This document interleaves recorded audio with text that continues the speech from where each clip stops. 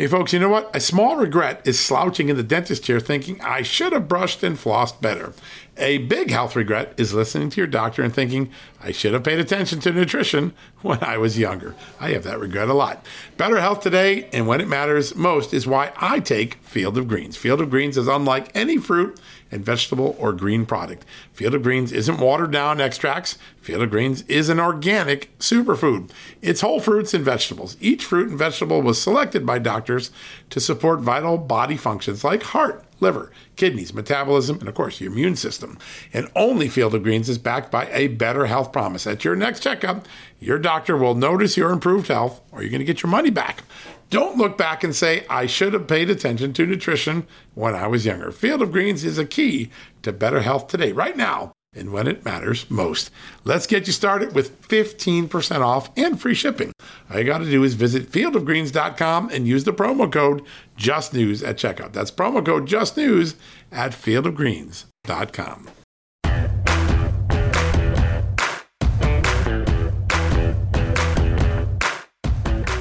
Hello, America, and welcome to the Monday edition of John Solomon Reports, a podcast from Just the News, where, yes, 5 days later, people are still talking about the John Durham investigation, the latest indictment. I had a lot of fun getting to talk to my good friend Maria Bartiromo on Sunday Futures yesterday, and we really talked about these signs. I mean, we now know without any doubt that the Clinton campaign was at the center of creating the false story that was the Steele dossier. You've got Christopher Steele on the payroll, Perkins Coie, the law firm running the operation. You've got this guy, Danchenko, who was just indicted. He's on the payroll of Steele. And then you go down and you find out even below Danchenko, there's another Clinton person feeding information into this, a PR executive long tied to Bill and Hillary Clinton. All right, so the first part of the story is now eminently and irrevocably clear. The Clinton campaign created the bogus Steele dossier. It was an all-person effort. It just wasn't Christopher Steele. It's from top to bottom. You've got Jake Sullivan touting the concept of it early on. You got Harry Reid trying to call attention to it at the end of the campaign. Hillary Clinton herself is calling attention to the allegations in the investigation. But there's a big unanswered question, and that is, did the FBI just get hoodwinked, or were they complicit? Were they willing to overlook the signs either because they didn't like Donald Trump, they liked Hillary Clinton better, some other reason that we don't yet know? Well, the body of evidence that we're beginning to assemble are focused really on that issue. It looks like there's a lot of evidence that the FBI got the warnings that this should have been dropped, and they literally blew past them. Blew past not one, not two, not three, but 5, 6, 7 warnings. And I'm going to give you all of those in a second. But first, let me give you a quick heads up of what today's show is going to be like. We're really excited. We got 3 amazing guests. You saw over the weekend all the lawsuits filed against Joe Biden's new vaccine mandate. The big one, the first one out of the box, was filed by Job Creators Network, the small business group. And we're going to be lucky enough to be joined by Alfredo Ortiz, the president of Job Creators Network, and the businessman, Gary Rabin, who was the plaintiff in that lawsuit, saying that it is an unconstitutional infringement on his businesses to require his employees to get a vaccine mandate that others don't have to get, like illegal aliens or smaller businesses. This is a historic lawsuit. We're going to have Alfredo and Gary on to describe it, why they did it, where it's headed. Late yesterday, more news on that. Job Creators Network wants a nationwide injunction asking that this mandate be frozen in every place in this country until the important legal issues are decided. Right now, the mandate has been suspended in the Fifth Circuit down in Texas, Louisiana. They got an immediate injunction. Ken Paxton, who we had on the show last week, won that injunction, but so much more. We're going to have them on. And then we're also going to be talking to Robbie Starbuck. You know him as a great Hollywood producer and director who came out as conservative a few years ago. He is the son of Cuban-American refugees.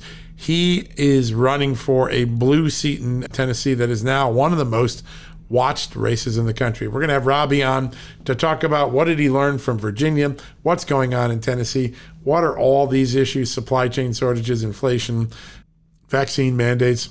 What are all of those things doing to his campaign and to the larger electorate? And as a Latino, does he see an extraordinary opening for Republicans to connect with Latinos in the next election? We're going to ask all that in just a break. Now, I want to get back to Christopher Steele and the Steele dossier. All right, so now it's irrefutable that the Clinton campaign were at every aspect of the dossier and the effort to flood the FBI with information, much of it bogus or uncorroborated, to get the FBI to investigate Donald Trump for Russia collusion when there was no such collusion. It was contrived.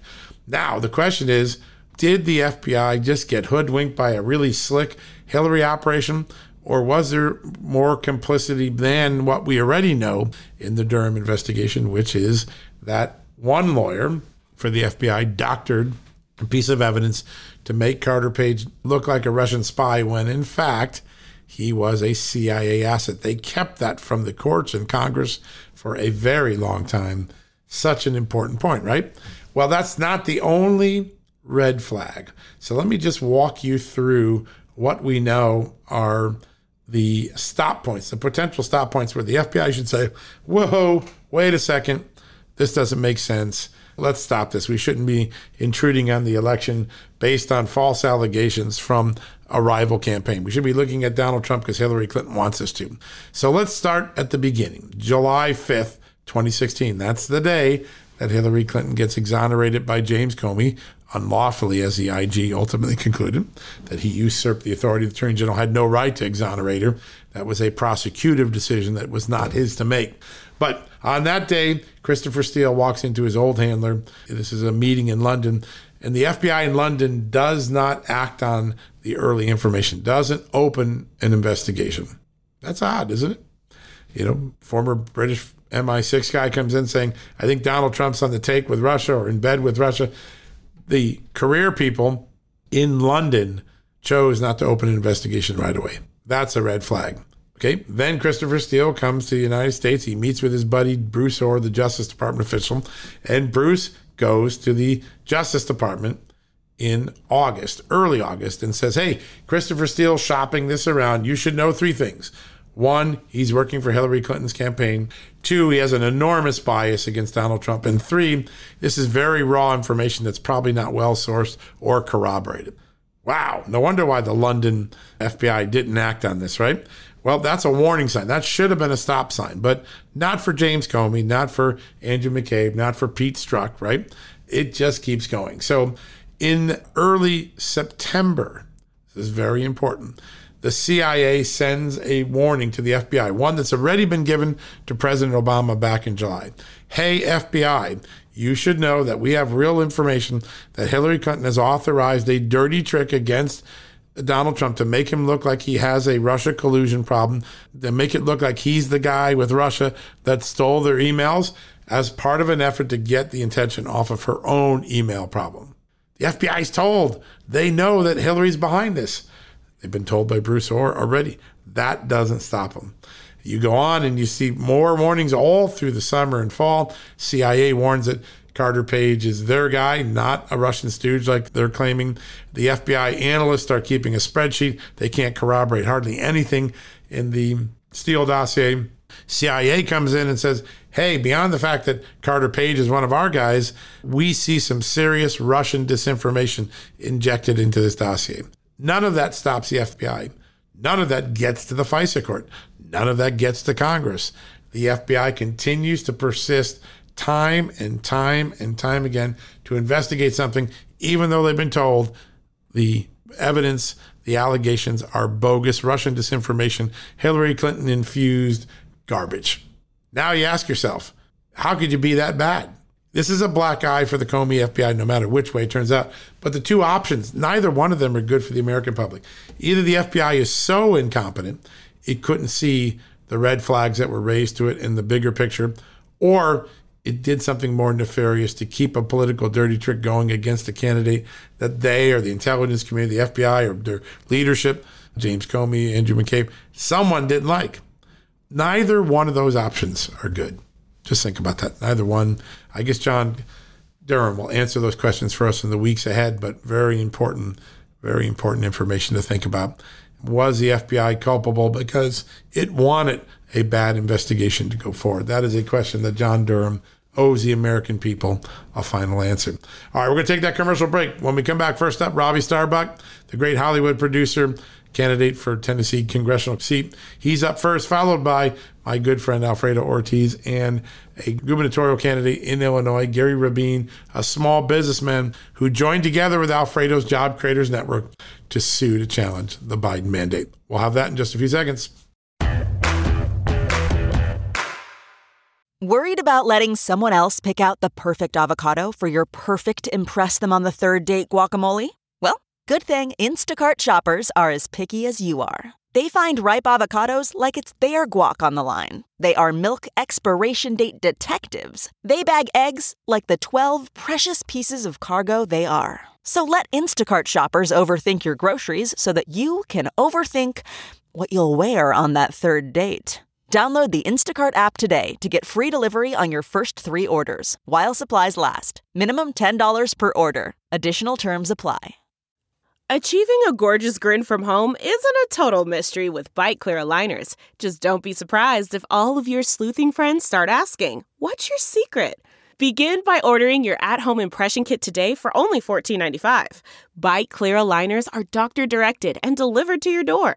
Treatment costs thousands less than braces. Plus, they offer flexible financing, accept eligible insurance, and you can pay with your HSA FSA. Get 80% off your impression kit when you use code WONDERY at Byte.com. That's BYTE.com. Start your confidence journey today with Byte. All right, folks, welcome back from the commercial break. And as promised, a very special guest, first time on the show. I'm very excited about this. He is the son of Cuban American refugees. He was a tremendous force inside Hollywood as a director, producer, and now he is one of those candidates trying to flip a blue seat to a red state in the 2022 election. Joining me right now is Robbie Starbuck. Robbie, great to have you on the show. Thank you so much. I appreciate it, John.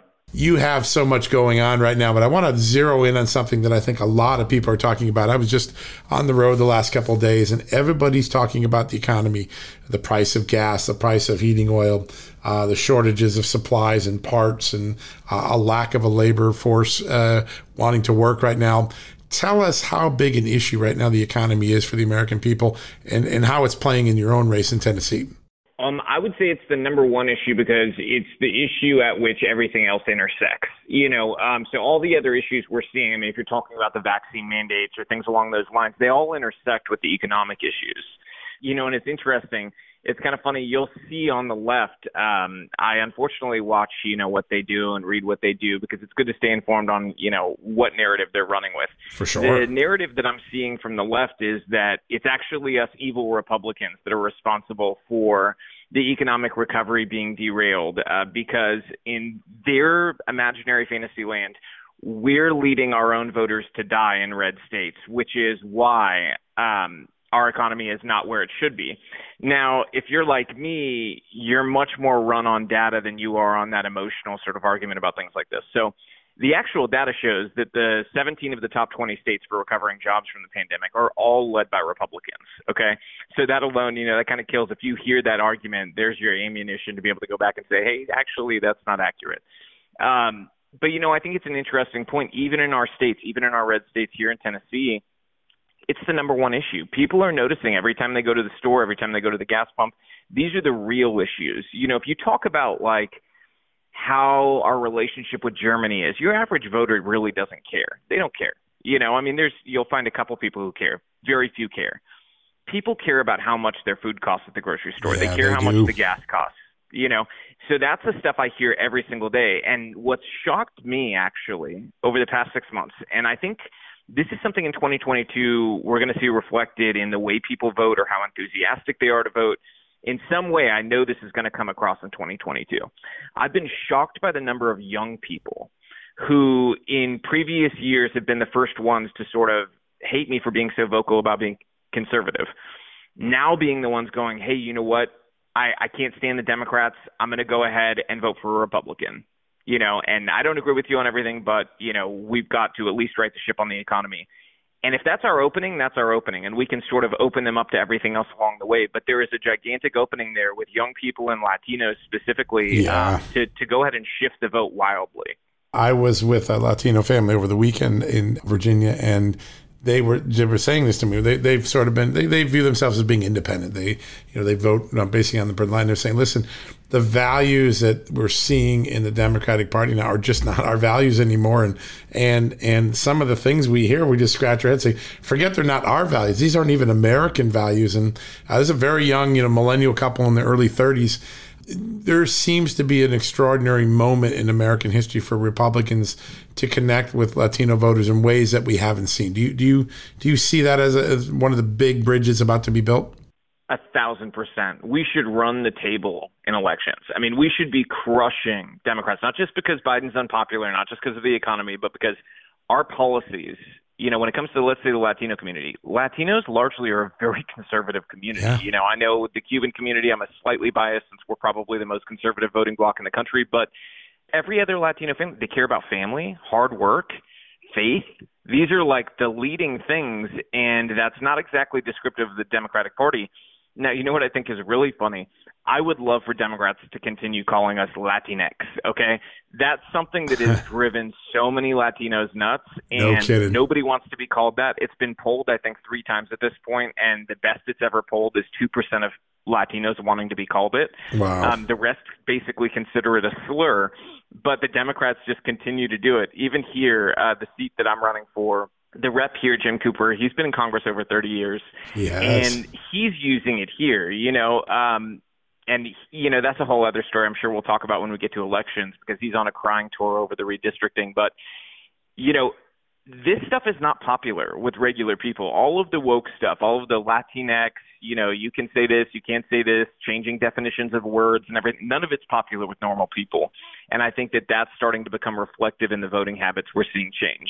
Yeah, there really is. And, one of the words, and I see it in one of your ads too, the sense of tyranny that a lot of Hispanic families come from places where freedom wasn't always a given, Cuba being a great example with your family. But, even some of the Central American countries and others where we see a large influx of migrants today.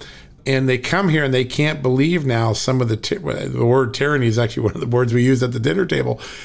They can't believe the amount of freedom that's now being usurped by big government, I think one of them at the table the other day said big socialist government, or big government socialism. Is the size of government intimidating to people who have, here in America now, who came here hoping to get himself free from big government, big intrusions? I'm not so sure that it's entirely size. For me, it is. But I think for your average voter that I talk to, it's actually more so utility. It's what the government's doing that is scaring them, and seeing them exert the power they're exerting. I think if they weren't exerting the power they were exerting right now and trying to steal freedoms from people, I think maybe you'd see it be less important to them. Right. But it's all about, real effect on your daily life. And so when they see, hey, over the past 2 years, the government has forced me to shut my business, or I've lost my job because of a mandate, or, my child wasn't able to go to school, or they're in this virtual school where they've been taught all this insane stuff that I just am finding out is being taught in our schools.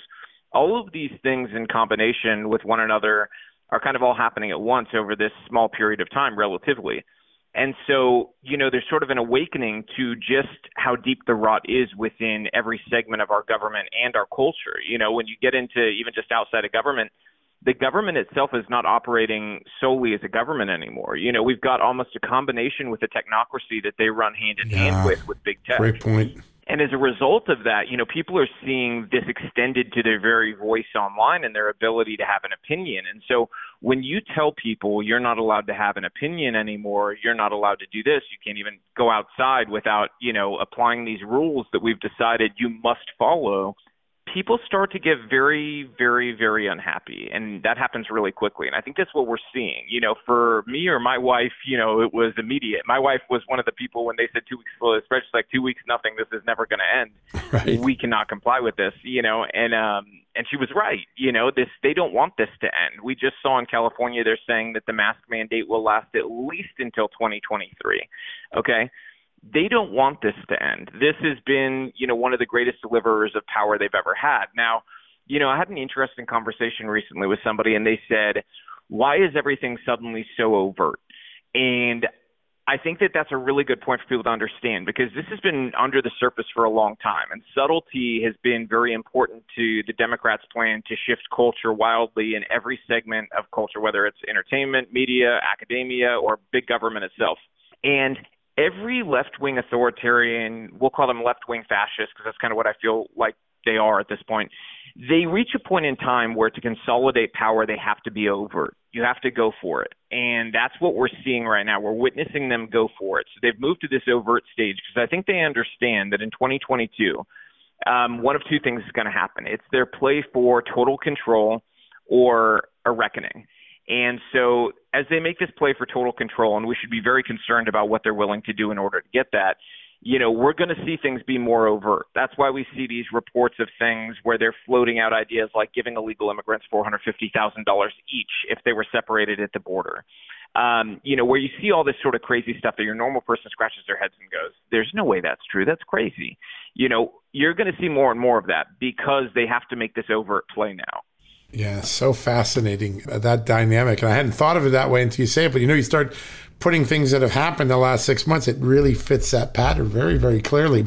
In the Virginia election, there were some really, when you look at the exit polling, some really clear pointers for where Republicans have enormous opportunity. Economy was number one, education and all of the silly things going on in our schools, it was number two, and then security, whether it's the border or the local crime wave during the defunding era of Democratic policies. Those three things really all were the top three things cited by voters, and across all three of those, Republicans were preferred on. You're running in Tennessee, you're trying to unseat a guy who's been a Democrat in a red state for a very long time.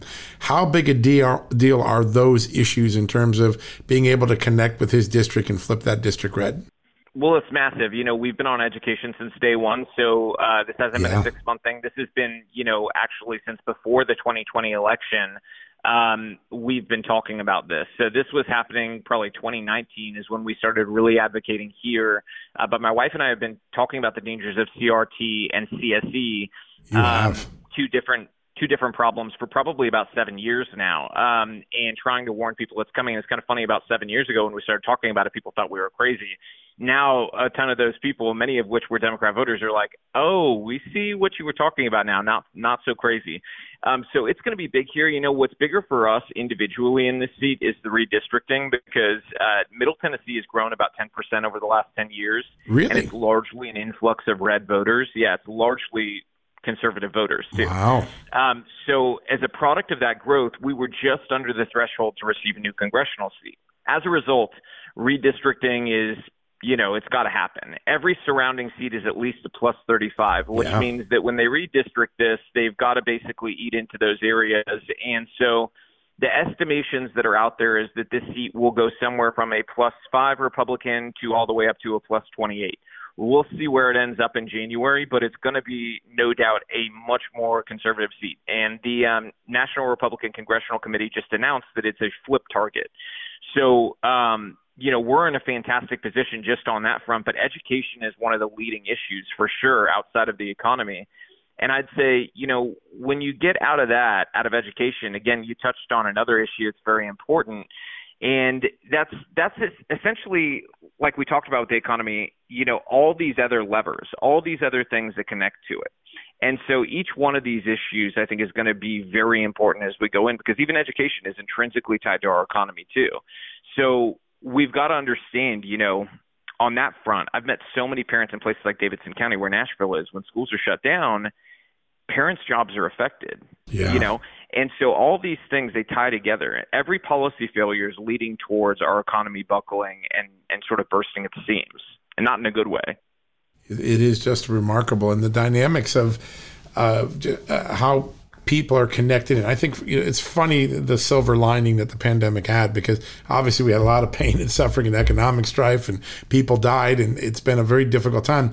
But parents who were home with their children suddenly started to see what was going on in the classroom in a way they didn't have a vantage point before. And they're going, oh my God, I can't believe what they're teaching my kids. Stop it.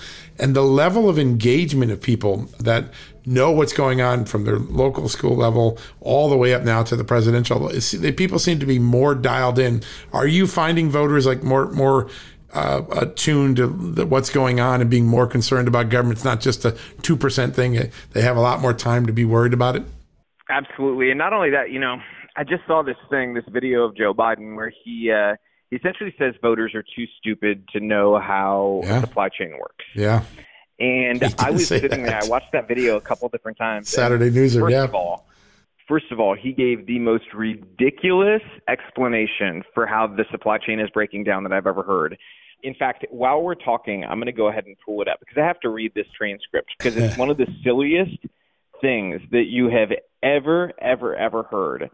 It's absolutely ludicrous. But unlike him, I think voters are intelligent enough, and I've seen this reflected in our campaigning, to understand the issues that are affecting their life. And I think there's nobody more qualified to tell us what is wrong with our state, our country, the city they live in, than the people who live in it and experience it every single day.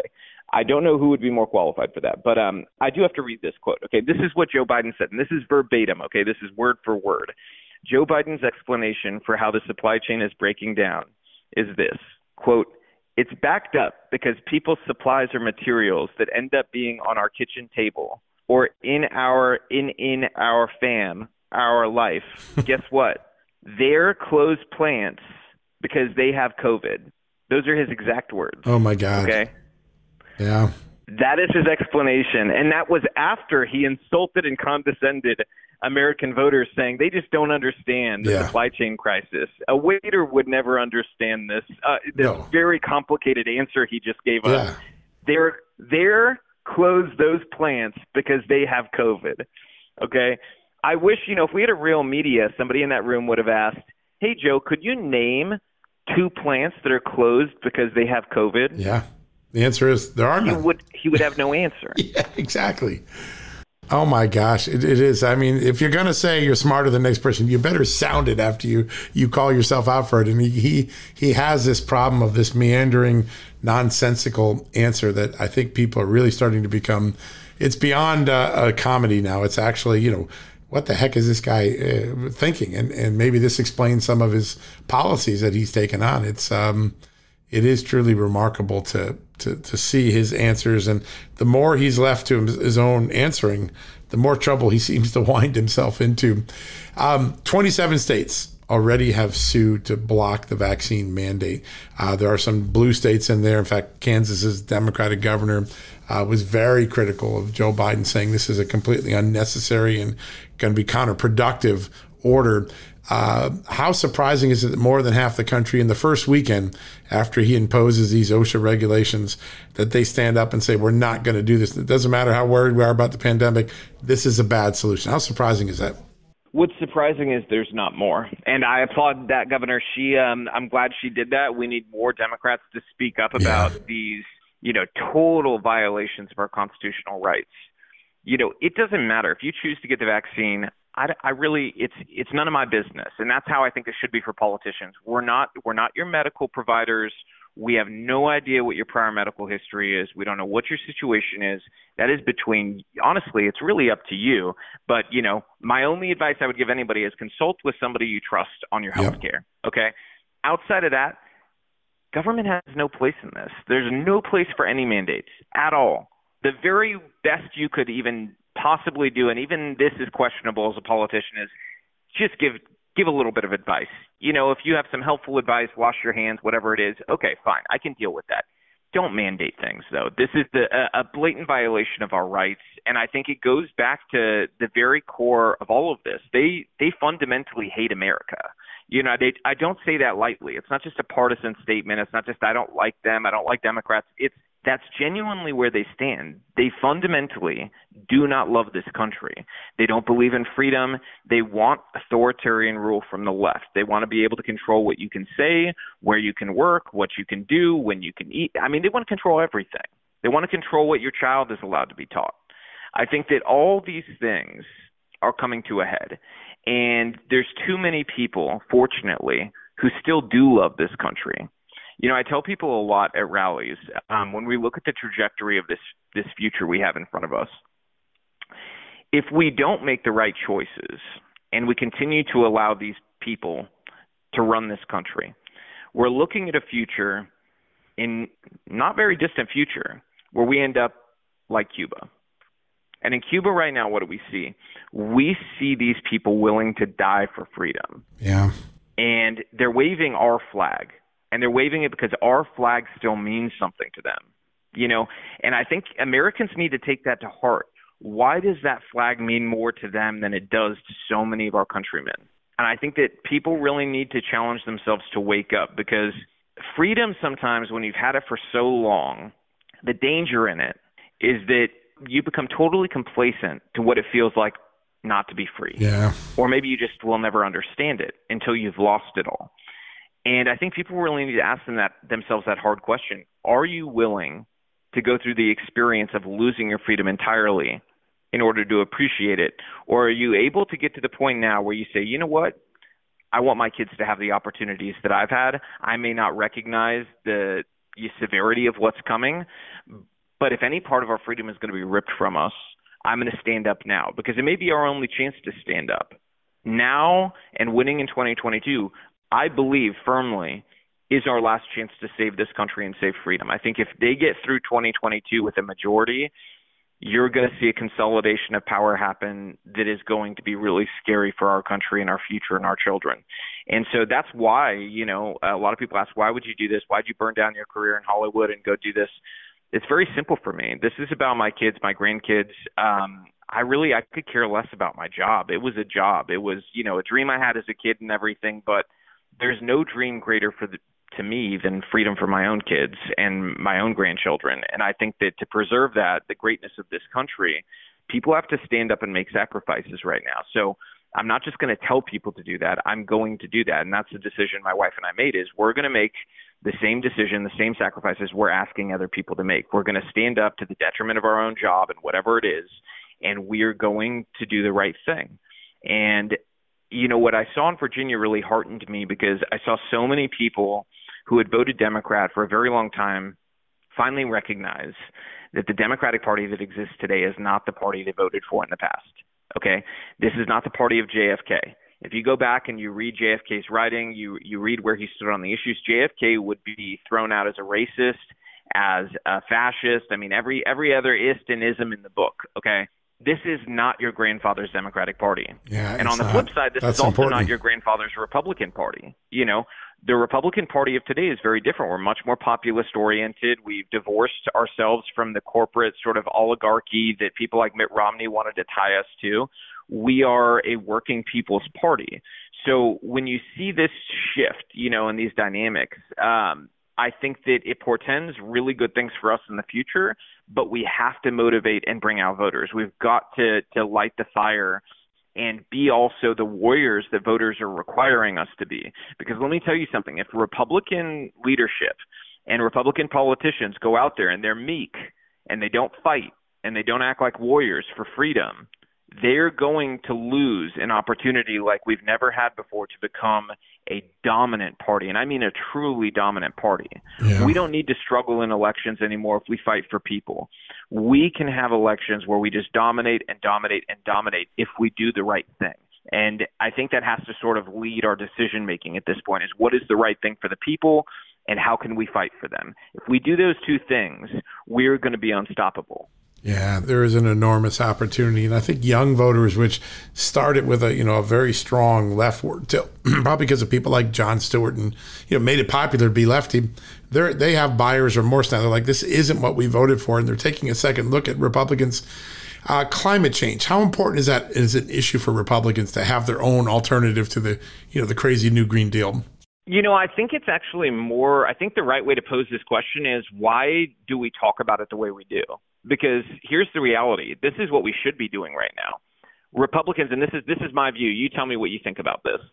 I think that we should be out there right now making the point very clearly that Republican-run areas are greener, cleaner, and have, just generally more beautiful environments. We take care of the environment. Yeah. I know in my own area, I live in a Republican, part of town, and when there's trash on the road, people pull over and they pick up the trash themselves. There's a sense of personal responsibility and pride in our Isn't that true? We don't allow it to be disgusting. And I can tell you, having lived in LA, I've driven behind a Tesla before where they threw a water bottle out the window onto the street and there's nobody cleaning it up, but that's sort of the irony there. They're like, well, I've got my Tesla, so I don't have to do anything else. And it's funny here, you don't see that. And that's not a knock on Tesla, by the way. I have one. I like the cars, but I also am not deluding myself into thinking I'm saving the earth by having one. Right. But we should be making the point that we are fighting this on the local level, that this is a local issue. And we should be putting the pressure on all the Democrat-run cities saying, hey, you guys are the ones polluting the planet. You guys are the ones doing all of this. Why are you preaching at us? Essentially demonizing Republicans when it's your cities responsible for the worst parts of these problems. Isn't that amazing? And put the onus on them. But regardless of that, what we should be talking about is the fact that all of our kids, all of our families, we want them to have clean water, clean air. Yep. This is indisputable. We're not these crazy, evil people that would love to see water filled with oil, Right. And that's it's almost funny. They've turned us into like comic book villains. And the fact that anybody believes it is the ludicrous part, to the point that it's kind of funny, because of course we care. The biggest environmentalists I know are all conservative. They're hunters usually. They want to conserve land for us to be able to hunt on. Yep. They want those animals to stay populated. They want to control and make sure that people don't kill too many of them, because if they do, then we're not going to have enough to hunt in the future. We're thinking about environmental issues on a daily basis in conservative areas. Yep. So I think it's really more so about messaging who we are than it is about saying like, oh, we need to have some grand plan, because the reality plan's already is, in I'm not action, sure that right? Yeah, exactly. We need to just sort of set the example and say, hey, carry out our example. We challenge you to carry out our example. Yeah. Now, on an energy level, could we talk about the fact that, we could make some inroads by using more nuclear power because it's cleaner and it's, there's a lot of options there? Yeah, sure. But on the flip side of that, we also need to be realistic. Right now, gas prices matter to people, and we need to pump more oil. We need to get oil. We need to be self-sufficient here and stop closing down pipelines. Biden, they just said this morning that they're considering shutting down another pipeline from Michigan. Michigan, isn't that crazy? This stuff is ludicrous. It's ludicrous. So we've got to, on the short term, deal in reality and make sure we're providing people with, number one, good jobs, but number two, lower gas prices, and number three, also, there's no harm in planning for the future with things like, nuclear. A lot of people were scared because of Chernobyl. That's just sort of the everlasting thing that people, or Fukushima, and it pops in their head. The reality is nuclear has advanced a lot, and it's really one of our cleanest, safest options if we do it the right way. And I think that that's something that, there is a conversation in the future to be had if you are concerned about the environment. But on the flip side of all this, I can tell you, there's a lot of competing interests and a lot of competing, sort of ideas about where we're headed in terms of I'll call it weather, because that's really what this is all about. It's not so much about climate, it's about the weather. And so they make all these claims about it. Well, NASA came out just a couple of years ago, 3 years ago, saying that we were headed towards a period in a solar minimum where we would actually see global cooling for a very significant period of time. Now, that's competing versus what you see a lot of the top left-wing scientists say, who say we're going towards a warming period. Right. Now, traditionally, if you look back historically, I'm sort of a space nerd, so I understand this stuff. One of my friends is really high up. He's one of the chief technical officers in one of the main, space programs. And we're talking about this. If you look historically, solar minimums, there's no sort of arguing it. Solar minimums bring cooling periods. So if your concern was a couple of years ago that our planet was warming, you should be excited by the prospect of a cooling period, because the idea would be, okay, well, that's going to bring us backwards in a way that will allow a lot of time, but they don't want to even have these conversations, because none of this is actually about weather or about climate. It's about remaking economies. And so, when you hear the Build Back Better, what people should really be thinking about and concerned about is that you can't build back better until you destroy everything. Yeah. And that's really the message. They want to destroy everything. And that's at the core of the Green New Deal. It's at the core of Build Back Better. And so, I guess that's a long way of answering the question, but I think that we really need to focus on how we message on these issues. And I think that's been our biggest failure. And to fix it, we've got to understand that we failed on that front to message to young people. Yeah, well, there's a lot of people beginning to work on that, to develop a messaging platform, because there are so many great things conservatives are doing on clean water, clean land, clean air.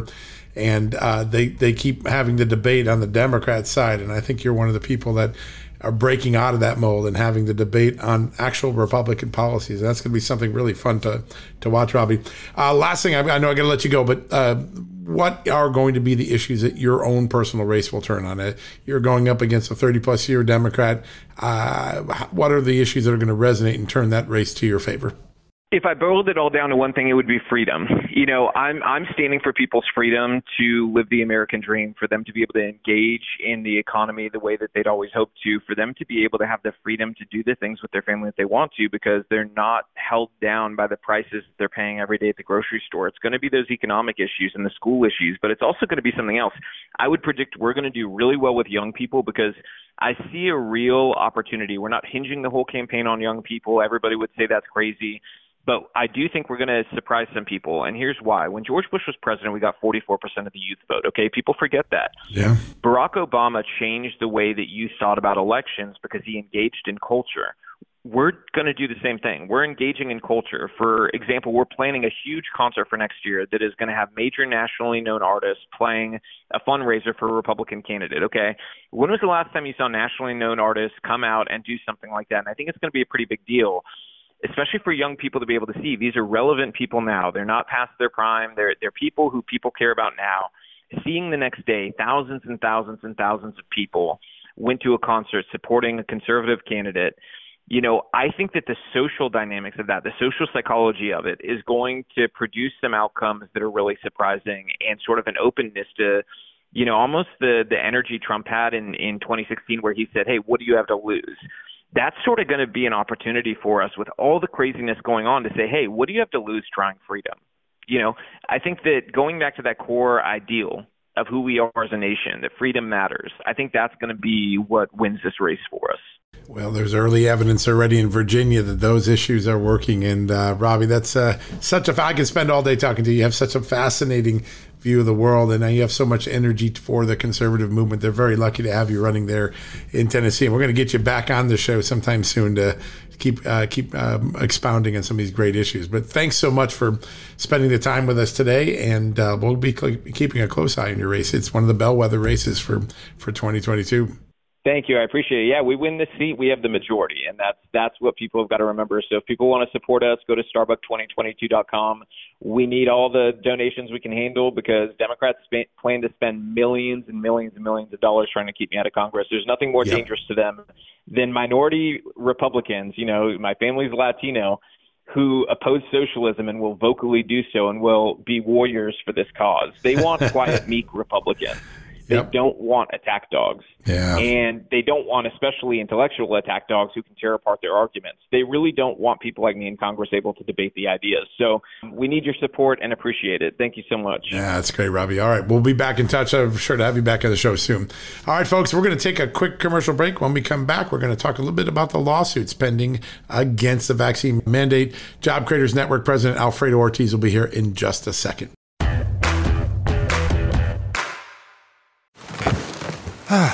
The comfort of your favorite seat is now your comfy car selling command center, thanks to Carvana. It doesn't get any better than this. Your favorite seat's the best spot in the house. Make it even better by entering your license plate or VIN and getting a real offer in minutes. There really is no place like home. And speaking of home, Carvana will pick up your car from yours after you finalize your offer. Visit Carvana.com or download the app and sell your car from your comfy place. Okay, picture this. It's Friday afternoon when a thought hits you. I can spend another weekend doing the same old whatever, or I can hop into my all-new Hyundai Santa Fe and hit the road. With available H-Track all-wheel drive and 3-row seating, my whole family can head deep into the wild. Conquer the weekend in the all-new Hyundai Santa Fe. Visit HyundaiUSA.com or call 562-314-4603 for more details. Hyundai, there's joy in every journey. All right, folks, welcome back from the commercial break. As you probably saw over the weekend, a large outcry against President Biden's new vaccine mandate for private businesses with more than 100 employees. 27 states have already filed lawsuits or protests against it. But the first out of the box was the Small Business Lobby Job Creators Network. And joining us right now are two folks right at the middle of this legal dispute. Alfredo Ortiz, the president of Job Creators Network, and Gary Rabin, a Republican candidate for Illinois governor, who also is a small businessman who is the focus of the JCN lawsuit against the Biden administration. Gentlemen, welcome to the show. Thank you for having me. Yeah. Hey, John, thanks for... Yeah, this is such a big moment. This is going to be one of the epic legal battles of our time. And you know, really the authority of OSHA, the argument is it unconstitutionally exceeded its authority. Alfredo, why don't you start us off with just telling us what the lawsuit targeted and why you picked Gary as the plaintiff? Yeah, absolutely. Again, thanks, John, for having me. And yeah, look, absolutely, this was critical for us to do. Our small business owners were really, really concerned and frankly up in arms because in the midst of everything else that they have going on, John, the labor shortage, inflation, the overall COVID mandates overall that they're still dealing with from a locality standpoint, and just, you know, the overall wage increase and labor shortages. I mean, it was just really, really tough for them to even fathom that they were going to have to now be basically the vaccine police across the country. And, you know, the large corporations, interestingly, John, seem to have no problem with it because I guess when they lose, you know, a couple hundred people out of a workforce of 30, 40, 50,000 people, I guess it's not a big deal. But when you have a small business, for example, that is 120, 130 people like Gary's, who's going to chat with you in a second here, that's a big deal when you lose about 25 or 30%. And I can tell you, John, across the board, what we're hearing, that's about the estimate. That's what we're coming back and we're hearing people saying, quarter of about workers? 30% of about 25 or 30% of the workforce is not going to do it. They don't want to take the vaccine. And when you've got this kind of a tight labor market, right, where you may have 1%, 2% unemployment in some markets, it's really not too hard for somebody to go, hey, if you want to enforce this, I'm going to go to a company then that has less than 100 employees. Yep. And so, you know, so obviously this is a major concern for our small businesses. And overall, we just thought it was a massive, massive overreach, government overreach. And one more quick thing before I hand it back over to you, John. You know, we take great exception with the way the president and the administration actually try to sell this to the American public as a mandate that specifically targets our largest employers in this country. When I hear largest employers, I'm thinking, you know, Citibank, I'm thinking Coca-Cola, Delta, right? That's what I'm thinking about when I hear largest employers, not 100, 120, 130, you know, employees, which, by the way, the definition of it from the Small Business Administration is 500 or less. So this is really going to impact a big, big swath of our small businesses. And I think they should at least be honest with the American public. Yeah, and they need to be. There has to be an honest accounting. Now, Gary, you're running for governor, and of course, everybody thinks, well, you're a politician, you work in this, but actually, you run a business, right? It says a painting business, I understand. How does this mandate affect your business? So, John, I'm an extreme entrepreneur, as people call me. Business.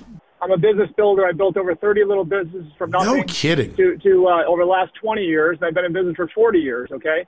So for me, I understand small business and the pressures on small business, and I've never seen as much pressure as we see today. I really feel it's purposeful that this administration, our president, as well as our governor of Illinois, they're attacking small business because they don't care.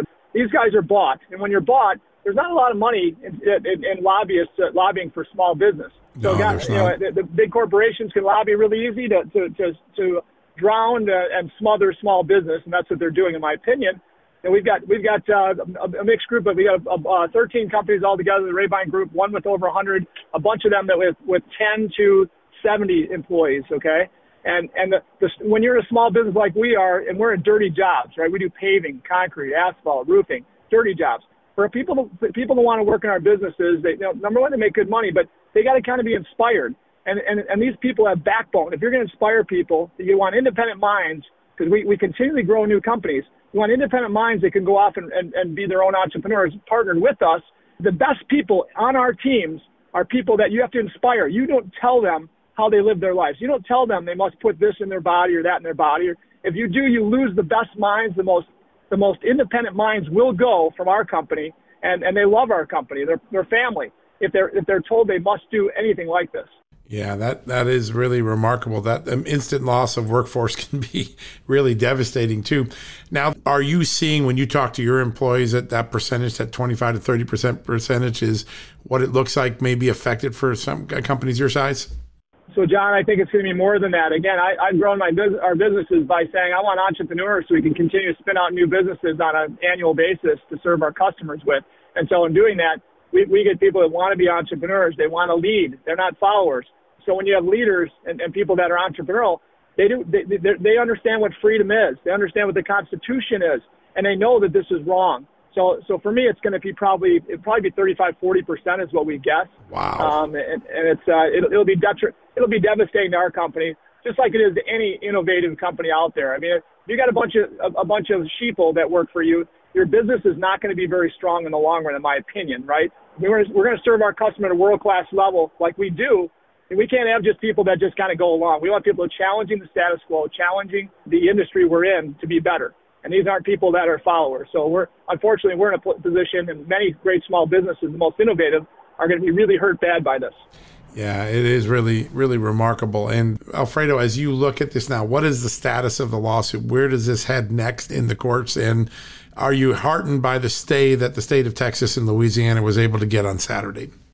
Yeah, John, we definitely are. And when you look at what happened on Saturday, we thought it was a great opportunity for our small businesses, at least in the Fifth Circuit, to benefit from this stay. But, our concern was that these are small businesses all across the country, of course, right? And so we actually put in immediately, probably within an hour or two of the stay from the Fifth Circuit, we actually put our own motion in to make sure that this actually applied not only to the Eighth Circuit, which is where we filed, right, or the Fifth Circuit, where the stay was actually granted, but across the country for all of our small businesses. So really a nationwide stay. And when you actually look at what they said, though, John, this actually confirms what we had said all along from day one on this one. And this I quote from the court. It says, they have delayed the federal vaccine requirement because of potential grave statutory and constitutional issues raised by the plaintiffs. Yeah. Again, it's what we had also said is that this is a gross overreach from the federal government and unconstitutional. Yeah, so it could be your lawsuit that gets a nationwide injunction, right? That's the potential vehicle for the whole country to be frozen while this gets litigated. Any doubt in your mind that this is going to get to the Supreme Court? We're pretty sure it's going to. When you've got 27 states involved in the federal government, and then, of course, our organization representing small businesses across the country, I mean, you're talking impacting over 80 million people. And the president and his administration just can't willy-nilly all of a sudden do this and impact 80 million people without having some kind of input from the House and the Senate. This has to be something that comes through Congress. Yeah, that's really important. Gary, I want to go back to you for a second because the vaccine mandate is really part of a much larger agenda of the Biden administration, the Democrats in Congress. And you've got the infrastructure bill that just passed over the weekend. You've got the big social spending bill, which is 2 or 3 times or 4 times, depending how you count the money, larger. As a businessman, and you look at these policies in Washington, are the folks running Washington right now listening to the people really on the front lines of the economy? They're not. When I look at this bill and the money, where the money's going, I mean, this is the Green New Deal. This is AOC's bill. This is Bernie Sanders' bill, and it's sickening that we have socialist leaders in our country dictating what goes on. And we see this in a state level. We've got a governor that was celebrating in London, England yesterday with our Speaker of the House and our President of the Senate about the fact that they're in London recruiting people in London to come here because we're going to be the greenest state in the country as we eliminate our nuclear energy, our coal, and our natural gas. They're inviting everybody and their brother from across the globe. These are the jobs that they think they can bring to Illinois, which it's crazy. The only way they can promise this stuff is with taxpayers' dollars subsidizing their investments here. Otherwise, our environment, our regulatory environment, kills small business so bad in Illinois. Nobody's coming here anymore. The only way you're going to come here is if you get paid by the taxpayers, by our dictator in chief. So again, I look at the federal government and some of our states like Illinois. They're in line with each other perfectly in this Green New Deal concept that they're shoving down our throats, and it's just killing business and infrastructure. I mean, the amount of money going to infrastructure is not even close to what it should be. here in our state or in our country when it comes to the money they're spending on green initiatives. And we know as small businesses, we're the innovators. We're the innovators. And when you crush the innovators, right, you got nothing. And this is what's going on. I mean, we need them that the free market should, pick the winners and losers, not government. Yeah, such an important point. And I think that's when you talk about that socialist tendency, there's a difference between big government socialism and free market capitalism, and that's playing out. Now, you're taking on a giant, a Democratic governor in a blue state. What tempted you to jump into this race? Did you see these dynamics that just played out in Virginia? Are they playing out in Illinois as well, this frustration with the economy, education, security? John, like I said, I jumped in this race because I'm a small business person that understands the regulatory environment, how it's switched from 15 years ago being a competitive one in our state, and job abundancy was here, to today, 15 years later, the worst regulatory environment in the country as they piled on more and more smothering regulation. So I jumped in for that reason, and for our taxes are the highest in the country as well, to go after these two things fiscally. Like, boy, as I've been running, it's gotten really ugly here when it comes to public safety and when it comes to this governor dictating how we educate our kids too. So I'm going at, the most important thing in our state right now is we got to create a safe environment again here in Illinois. We've ruined the confidence of our families, our mothers. That's a safe environment, and now we're indoctrinating our kids like no other state in the country. So those two things are top of mind. The fiscal issues have to be fixed as well. But boy, if we don't fix the culture of the state, so mothers and fathers want to raise their kids here, we're going to be losing an extra 100,000 people a year on top of the 100,000 we're losing because of economics, right? Yeah, boy, that's people do vote with their feet. That's an extraordinary thing. We've seen California already, the mass exodus from California, and Illinois seems like it's doing the same to its great residents as well, tempting them to leave the state for, I should say, better policies, I guess. Last question for you, Alfredo, just real quickly. What other things are Job Creators Network really focused on that are going to be essential to the economy? People are worried about inflation. They're worried about stagflation. They're worried about supply chain worker shortages, although it does look like the end of the federal subsidies brought some workers back into the marketplace. What are the indicators that you're looking for to protect Main Street in America and its great businesses?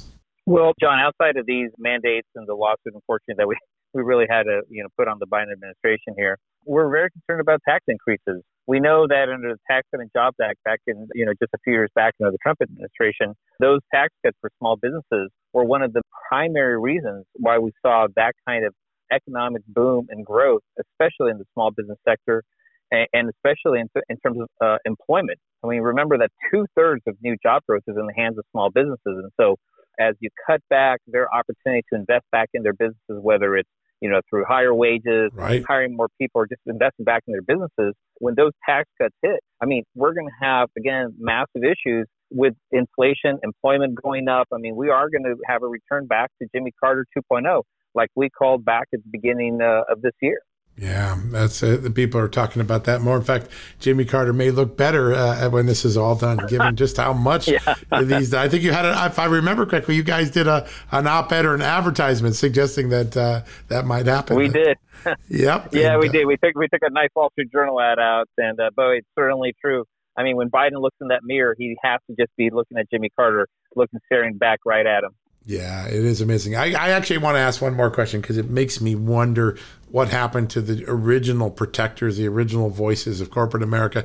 You guys jumped right in on this, as you have. Job Creators Network was really jumped in on so many big issues in the last year. You went to the defense of the black small businesses that were punished by MLB when they moved the All-Star game. You've been suing and challenging many of the overreaching regulations of this administration.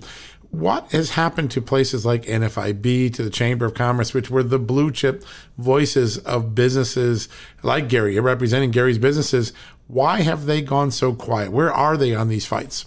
Well, John, they're either in two places. They're either MIA or, frankly, they've completely gone woke and have basically, caved to that entire idea of wokeism. And it's so unfortunate because obviously that's not what our country's built on. Capitalism and the wonderful aspects that capitalism actually has brought to not only this country but to the world are completely being forgotten about by these large industry associations, by large companies, and that's why we have to protect our small businesses, John. I mean, without small businesses, there is no community. And without these small businesses, there's no country. I mean, I always tell people, on a weekend, go to your, local little league or soccer league or something. Look at that scoreboard. Look at everything around there. Who are the people that are supporting those kids? It's not Chevron. It's not, Delta or Coca-Cola signs up there. It's Spice Right Barbecue, Bill and Bob's Dry Cleaners. I mean, these are the people that support the local communities. And so that's why we need to do everything possible. But, what Gary said is perfectly right. There's not money in lobbying for small businesses, right? So that's why everybody has very much walked away from them. And so we need to do this on behalf of our small businesses. Remember, 30 million employing 60 million, John. Yeah, it is. It is Main Street is the engine of this incredible economy. Gary, do you feel abandoned by a lot of these other groups? Are they not representing businesses the way they used to? Yes, I've actually been parts of, I've been a part of NFIB and others. And I'm not sure if they lack common sense or they're bought, right? My whole concept in my leadership and my business as well as running for governor is a common sense, and I cannot be bought. And I feel like big organizations are bought in some way, whatever those ways are. We can all probably look deep and discover those ways. But yeah. I think they've got enough people that they shouldn't be lacking common sense to understand the destruction these things do to small business and jobs. So my opinion is the next answer is they're bought. Yeah. Well, that is going to be a question that a lot of businesses are going to be asking over these next few months. But Job Creators Network is there to fill that void, and they clearly have. Gentlemen, we're going to keep an eye on this case because I think it could have really long-lasting national implications. We'll probably get you back on as the courts start to get more and more involved in this. But thank you for your time today. Thank you, John. Thank you, John. Yeah, really appreciate it. All right, folks, we're going to take a quick commercial break. When we come back, we're going to wrap things up for the day. Okay, picture this. It's Friday afternoon when a thought hits you. I can spend another weekend doing the same old whatever, or I can hop into my all-new Hyundai Santa Fe and hit the road. With available H-Track all-wheel drive and 3-row seating, my whole family can head deep into the wild. Conquer the weekend in the all-new Hyundai Santa Fe. Visit HyundaiUSA.com or call 562-314-4603 for more details. Hyundai, there's joy in every journey. Man, that sunset is gorgeous. Grill, patio, sunset. Hard to get better than that. Unless you're browsing Carvana's inventory while you soak it all in. Oh, burger time. So sit back, get comfortable. Carvana's got thousands of cars under $20,000 just waiting for you. I could stay here forever. Carvana, where car buying meets comfort, meets convenience. Download the app or visit Carvana.com today.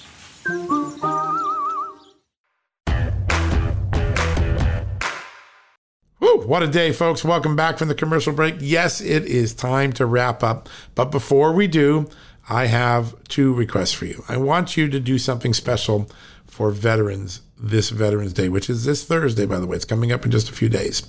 Listen, there's so many things that we can do to make the life of a veteran better. And we have 2 really great options. One comes from Omaha Steaks. They've got a special package, 50% off.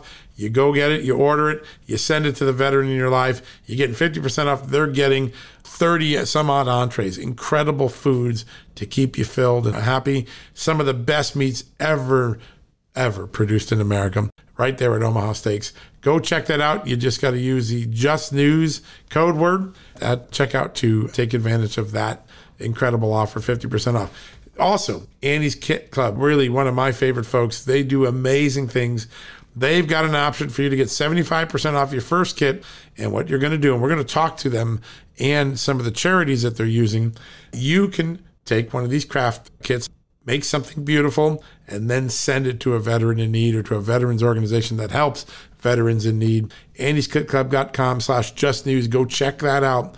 2 great partners at Just the News trying to make a difference this Veterans Day, giving the gift that keeps on giving, whether it's Omaha Steaks or an incredible quilt or some other piece of clothing or craft that you can make and then gift to a veteran. Either one of those are amazing options.